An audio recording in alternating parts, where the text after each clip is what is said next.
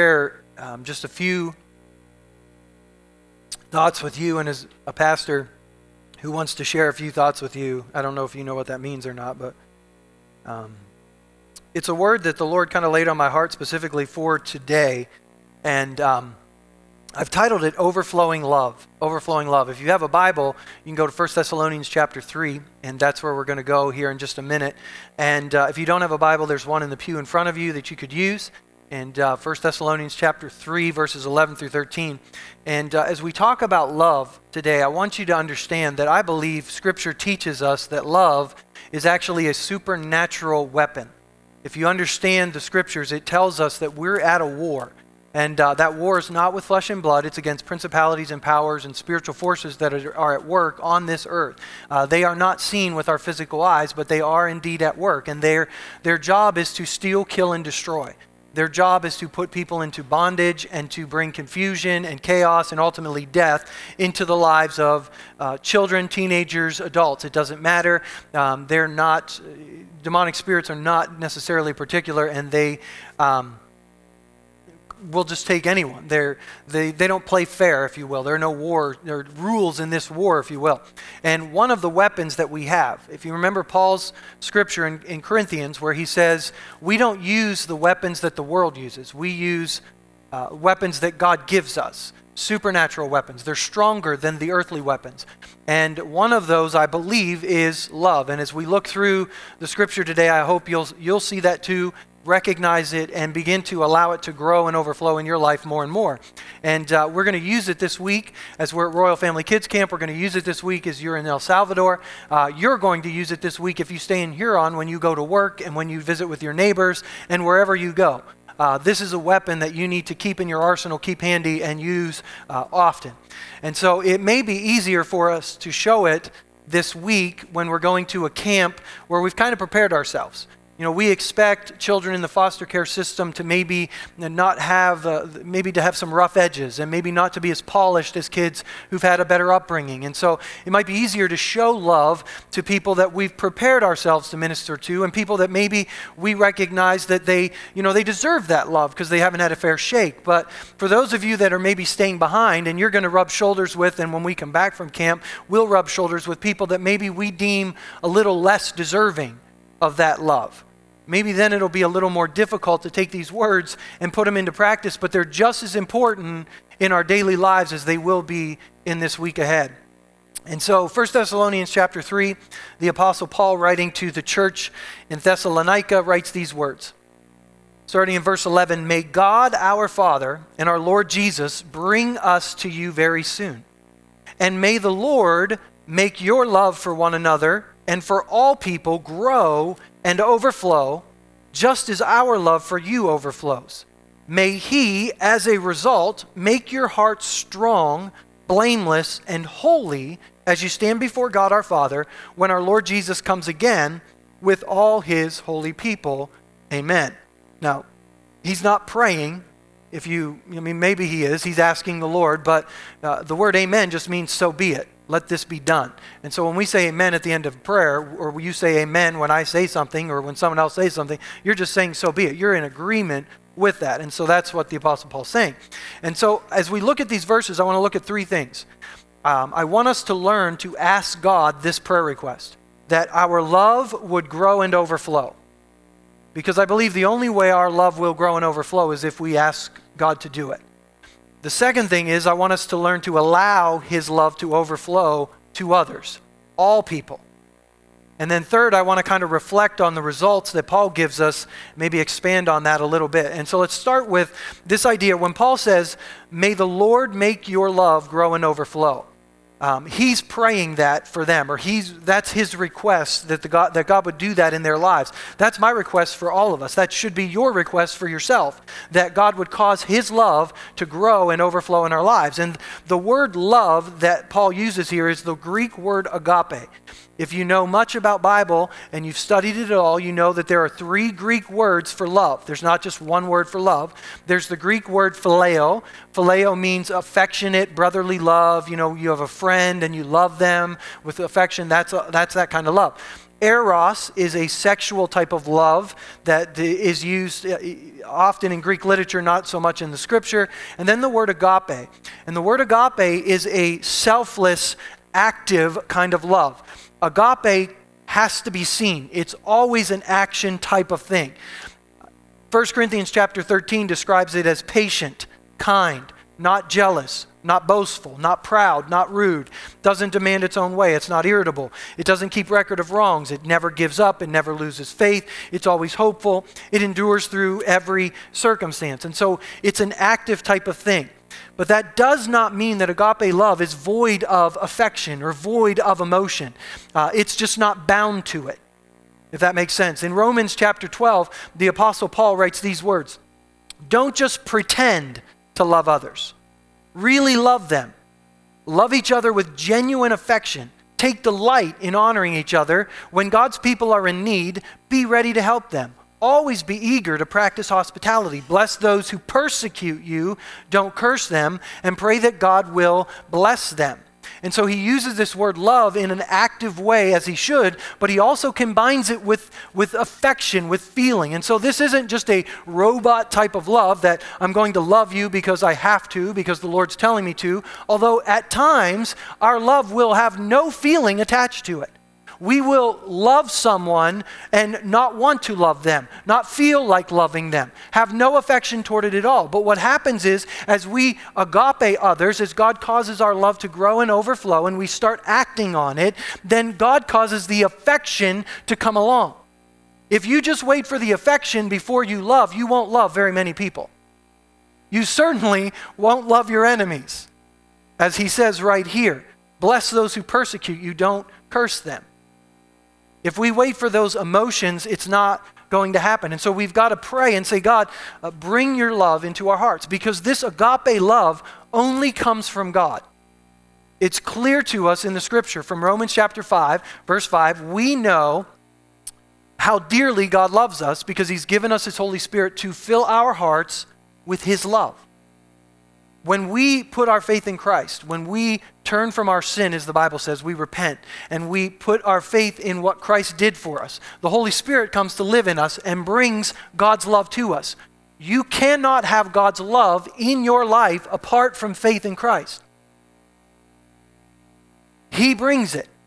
He makes it grow. That's why we're asking him, cause your love to grow, cause your love to overflow in our lives. We might be able to do nice things for people. We might be able to do good things for people. We might be able to produce actions that look like agape love, but they have no supernatural power to be effective without faith in Christ. Ellen DeGeneres and Oprah Winfrey do good things for people.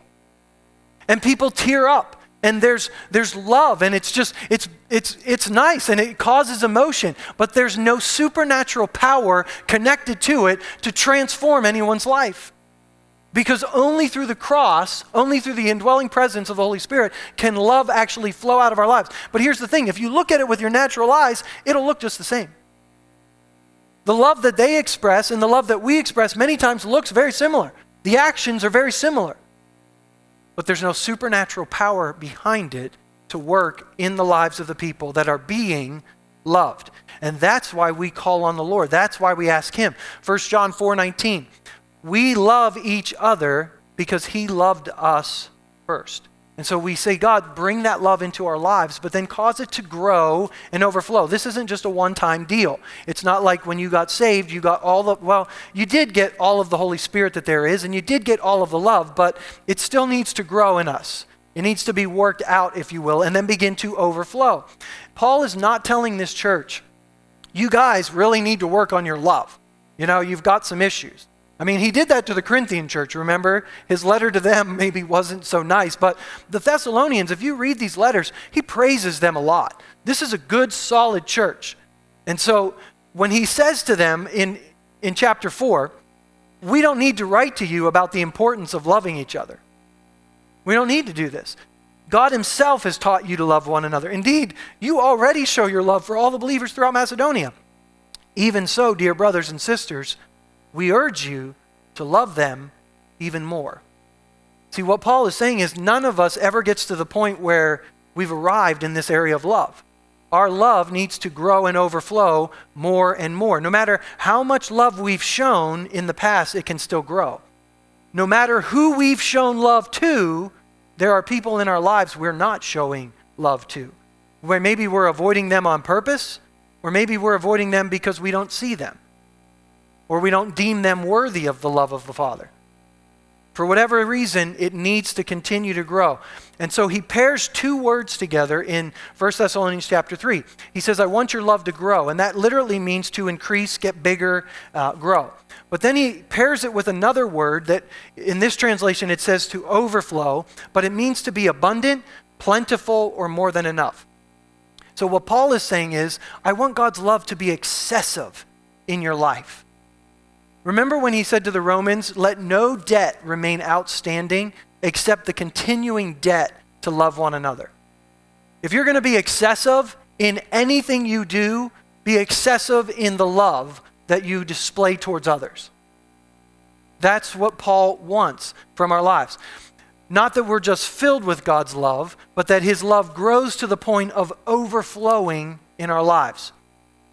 In fact, we could almost say that the test of how full we are of God's love is the extent of how much it overflows to touch others in our lives. Maybe that's the true test. Jesus kind of said it this way in Matthew chapter 22 when he said, the greatest commandment is to love the Lord your God with all your heart, mind, soul, and all your strength. All of this is great, but then he ties it together with this, an equally important commandment. Love your neighbor as yourself.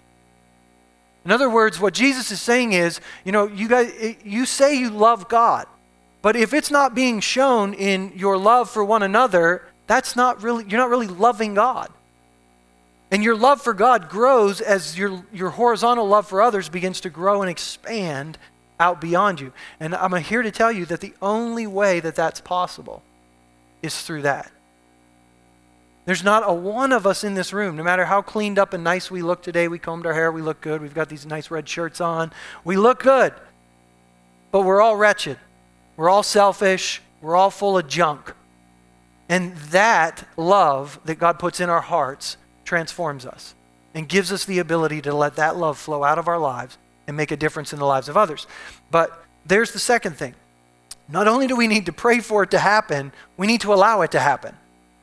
Doesn't that make sense? I mean, God, please let your love grow and overflow in our lives, but we refuse to cooperate with your Holy Spirit to allow that to happen. Or worse yet, we pray something. I mean, none of us would ever do that, but there are other Christians outside these doors where they pray and ask God to do something, but then they sabotage their own prayers with how they live their lives. They pray, God, let your love grow and overflow in my life. And then when they go home, they focus on all the flaws and all the mistakes and all the things that have bothered us about people that we've encountered throughout the day. God, make your love overflow in my life. Man, that person really irritated me today. And we don't, here's the thing, we don't recognize we're even doing it. We don't realize that we're asking God to do something, but then holding him back. Remember, Jesus said, if you don't forgive others, you hold back the love of the Father. It's not that God can't forgive you, you won't let him. Because with your life, you're holding him back. You're refusing to receive his forgiveness because you're refusing to let his forgiveness flow out of you. Or we get offended with others, and instead of just letting it roll off our backs, we hold on to it. Now, I wish I could sit here today and just say, you should all be more like me in this area. But I find myself in that same thing, praying, God, let your love grow in my heart, and then sitting and meditating on the things that other people have done to me and how I've been hurt and how I've been wronged and how that person never even apologized to me. And I'm sabotaging what God wants to do, and I'm not allowing his love to flow out of my life. 1 Corinthians says, love believes the best. Love always trusts. Love never gives up. So we have to not only ask for God to do it, but we have to start allowing him to do it. We have to start releasing it by faith. In other words, you can't wait for the emotion to come. You can't wait to feel led to love somebody. The Bible does not say when you feel led to love someone, love someone. It says love all people. Actively do things to bless, be kind to, be generous to people, even your enemies. I mean, Jesus said, if you want to be perfect, like your Father in heaven is perfect, love people that don't deserve it. Love your enemies. We were his enemies, and he loved us. Thank goodness he didn't wait for the emotion to demonstrate his love for us. Or none of us would sit in this room today. But he demonstrated his love for us in sending his son. 1 John chapter 3 says it this way. We know what real love is because Jesus gave up his life for us. So we also ought to give up our lives for our brothers and sisters.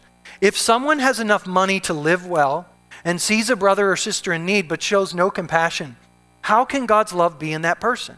Dear children, let's not merely say that we love each other. Let's show the truth by our actions. Our actions will show we belong to the truth. See what this is saying? Now, here's the thing.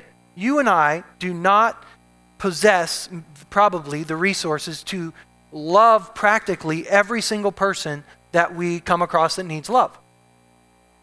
We don't have the time. We're all limited. There's 24 hours in a day. You do need to sleep. You do need to eat. You need to be with your family. You do need to go to work. There are things that we have responsibilities of. You're limited in your resources. Generally in America, we think things that are needs are not needs. You know, internet is not a need. Cable TV is not a need. But we say these things, but our resources are limited. So we can't do it. So what John says is, if you see a need, but you have the means to meet it, but you do nothing, you can't claim God's love's in you. In other words, it's possible for you to do something, but you don't. God's love needs to grow and overflow in your life.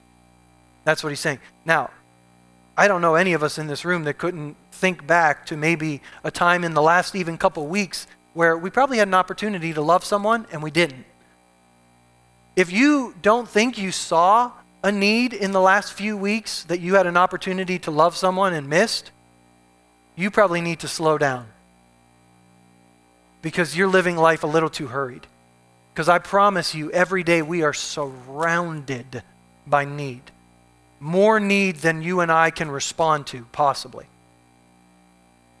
And there are needs that probably each of us have missed. And we need to open our hearts and begin to release God's love. Don't wait for the emotion. Don't wait for the feeling. Don't wait for the leading. If you can do it, do it. Look what James says. Brothers and sisters, if you say you have faith but you don't show it by your actions, can that faith save anyone? Suppose you see a brother or sister who has no food or clothing and you say, goodbye, have a good day, stay warm, eat well. But then you don't give that person any food or clothing. What good does that do?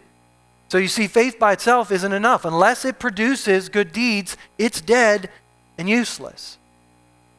And so it's meeting a need that you can meet. Sometimes it's just being kind to someone who's unkind to you.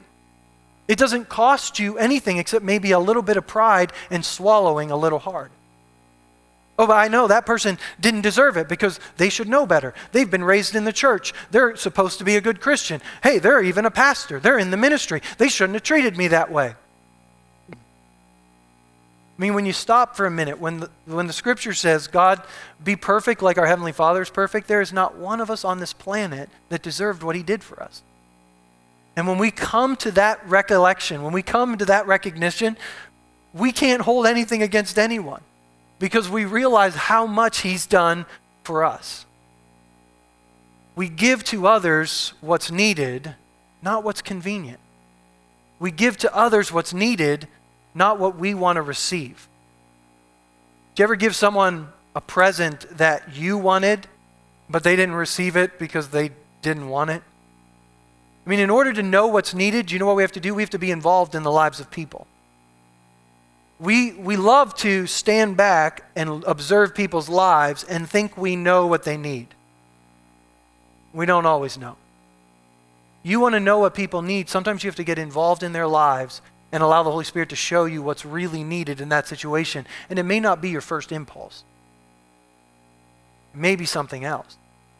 And so what James and what John are asking us to do is to be more intentional in how we live our lives. Slow down, stop, observe what's going on around us, observe what's going on in people's lives. Be quiet every once in a while and listen to what other people are saying so that we can hear the needs that are there and exist, and we can meet those needs if we have the means.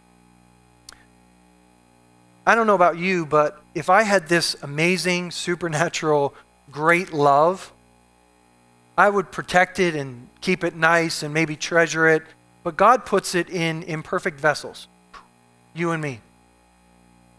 He puts this perfect, amazing love in us. And here's the thing. As we try to work this out and make it perfect in our lives, we don't do it very well all the time.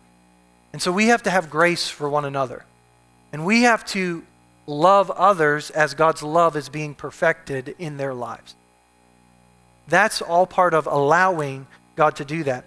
The last thing that Paul says here, he says, as a result of this, as a result of God's love growing and overflowing in your lives, this is what happens.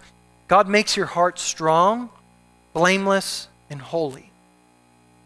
That's an interesting phrase because what happens is it seems like that as we let God's love grow and overflow out of our life, it actually completes our salvation, if you will. It actually makes us perfect, holy, blameless.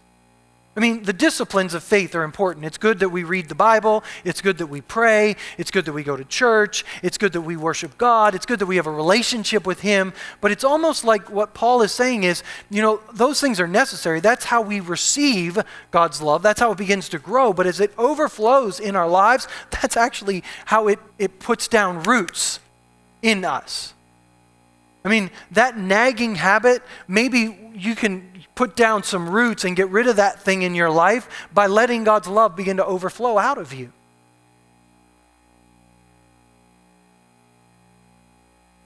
When we allow God's love to flow through our lives, it dethrones selfishness. It submits ourselves to God, and it causes supernatural things, I believe, to happen in our lives. As we resist the urge to do what our flesh wants to do, and we let the love of God flow out of our lives, I believe supernaturally it works in our lives to produce holiness, to produce what Paul says here it produces in our lives. I think it goes beyond that. I think it works in the lives of those that we express it to. As I talked to you earlier about Ephesians chapter 6 and 2 Corinthians chapter 10 and these weapons that God has given us. And I know that there's no scripture that I can point to that says love is one of these supernatural weapons. But there are so many scriptures that speak to love going into people's lives and transforming them and changing them. And I believe it's one of these weapons. One of these passages is Romans chapter 12. Where the Apostle Paul, speaking to the Romans church, says, never pay back evil with more evil. Do things in such a way that everyone can see you're honorable. Dear friends, never take revenge. Leave that to the righteous anger of God. The scriptures say, I will take revenge, I will pay them back, says the Lord. Instead, if your enemies are hungry, feed them. Love them. If they're thirsty, still your enemies. Give them something to drink. Love. In doing this, you'll heap burning coals of shame on their heads. Don't let evil conquer you, but conquer evil by doing good. Don't let evil conquer you. Conquer evil by doing good. How do we conquer evil? How do we take someone whose lives they are blinded by the God of this age and open their eyes to be able to recognize the truth of who God is? Love. Love. I know that we get confused sometimes by this heaping burning coals of shame on their heads, and we think, well, I'll show them. I'll get even with them. I'll just make them feel guilty. That's not what he's talking about. What he's talking about is when you respond in love to someone who has done something evil to you, what you do is you disarm the spiritual forces that are at work. We do not wrestle with flesh and blood enemies.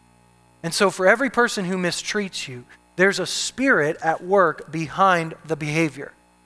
And if you want to combat that behavior and change that behavior, you need to disarm the spirit before you do anything with the behavior. How many people fall back into the same patterns and the same habits? Jesus said it this way. If you set that person free from that demonic influence, that demon spirit is going to wander, find 7 other spirits and come back and make that condition worse if the house is not occupied. So how do we disarm that spirit? Love. Not paying back evil with evil. It destroys those strongholds. There's an interesting verse that Pastor John alluded to in his prayer. John chapter 13, when Jesus was washing his disciples' feet, he says, your love for one another will prove to the world you're my disciples. But here's the question I have. If the world is blinded by the God of this age, and they are not even accepting the love of the Father, how are they going to know that we're God's disciples by our love? Could it possibly be that love, the love we show for one another and the love that we show for them, actually disarms the spiritual forces that blinds them to the God that they have rejected and causes them to see? I believe it does. I believe God's love is that powerful and that strong. It's interesting that Jesus doesn't say your ministries, your sound doctrine, your evangelism projects. This will prove to the world that those things are important.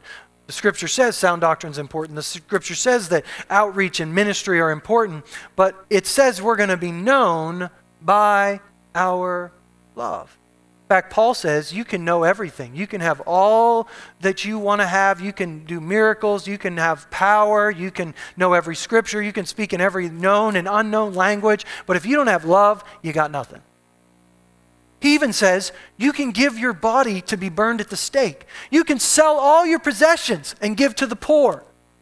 But without agape, it's nothing.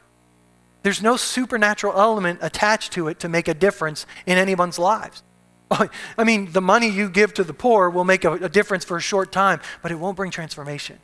It's the love of God that transforms lives. And when we come together in moments like this from different churches and different denominations, and we come together because we see children drowning in a pool and they need to be rescued, and we say, you know what? We don't believe everything the same. We don't do everything the same. But you know what? We both believe those children need to be rescued. So let's put some stuff down and let's decide to just rescue a few.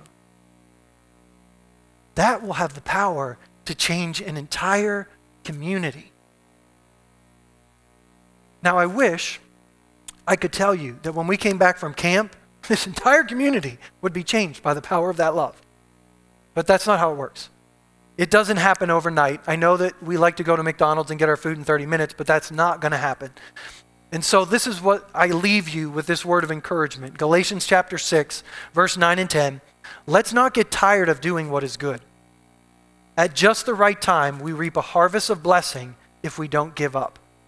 Therefore, whenever we have the opportunity, we should do good to everyone, especially those in the family of faith. Our world is just crazy chaos right now.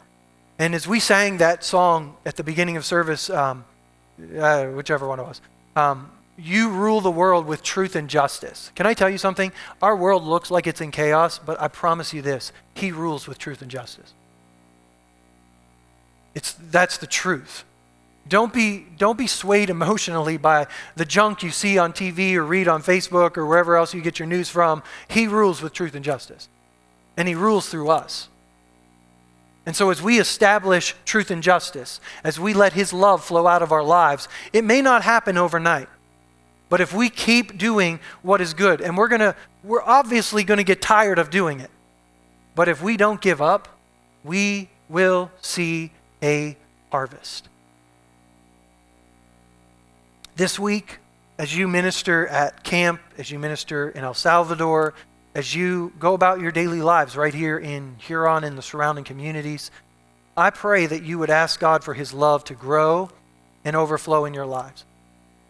That as we leave camp and as we get back into our normal routines, that this is something that begins to change everything.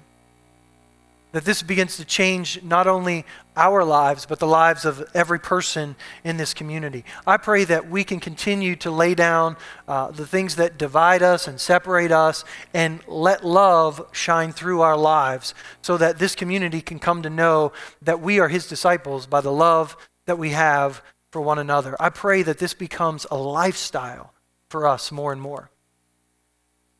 That's my prayer for you today. And so I want to invite you to stand with me as we get ready to close out the service today. I want to pray one final prayer of blessing over each and every one of us today, asking, as the Apostle Paul asked, that love would grow, that it would overflow in our lives, and that his kingdom would be established and built in this community and elsewhere because of the things that he's going to do in us. And so, Father, I thank you today again for the love that you demonstrated for us. You, when we were your enemies, sent your Son to this earth to demonstrate your love for us. He took our punishment. He took our shame. He took our guilt. And as we've put our faith in him, you've deposited within us the best that you have. You've sent your Spirit to live inside of us, to bring that supernatural love to our lives. That love that every day we come to know more and more, and we receive your grace, we receive your mercy, because we know that we're imperfect. And even as we work out this salvation in our lives, God, we so are overwhelmed by that grace that you give to us. I pray that the love that you've deposited in our lives would grow and overflow more and more. Father, I pray that we would not be content to just allow our love for you to grow and expand. But God, that we would allow that love to spill out into others' lives. That we would recognize the warfare that's going on around us. That the enemy is trying to bring bitterness, that bitter root that wants to try to spring up and defile many. That he's trying to bring jealousy and envy and strife. God, that we would recognize those things. And that we would not be overcome by evil, but that we would overcome evil with good. That we would allow your love to so fill our lives that everywhere we go, it flows out of us. And although we can't maybe recognize with our natural eyes the things that are taking place in spiritual realms and the forces that are being destroyed and demolished, God, we express your love knowing that your love has a supernatural change agent attached to it. And we don't do good in our name, we do it in your name. God, we love them because of the value you've placed on them.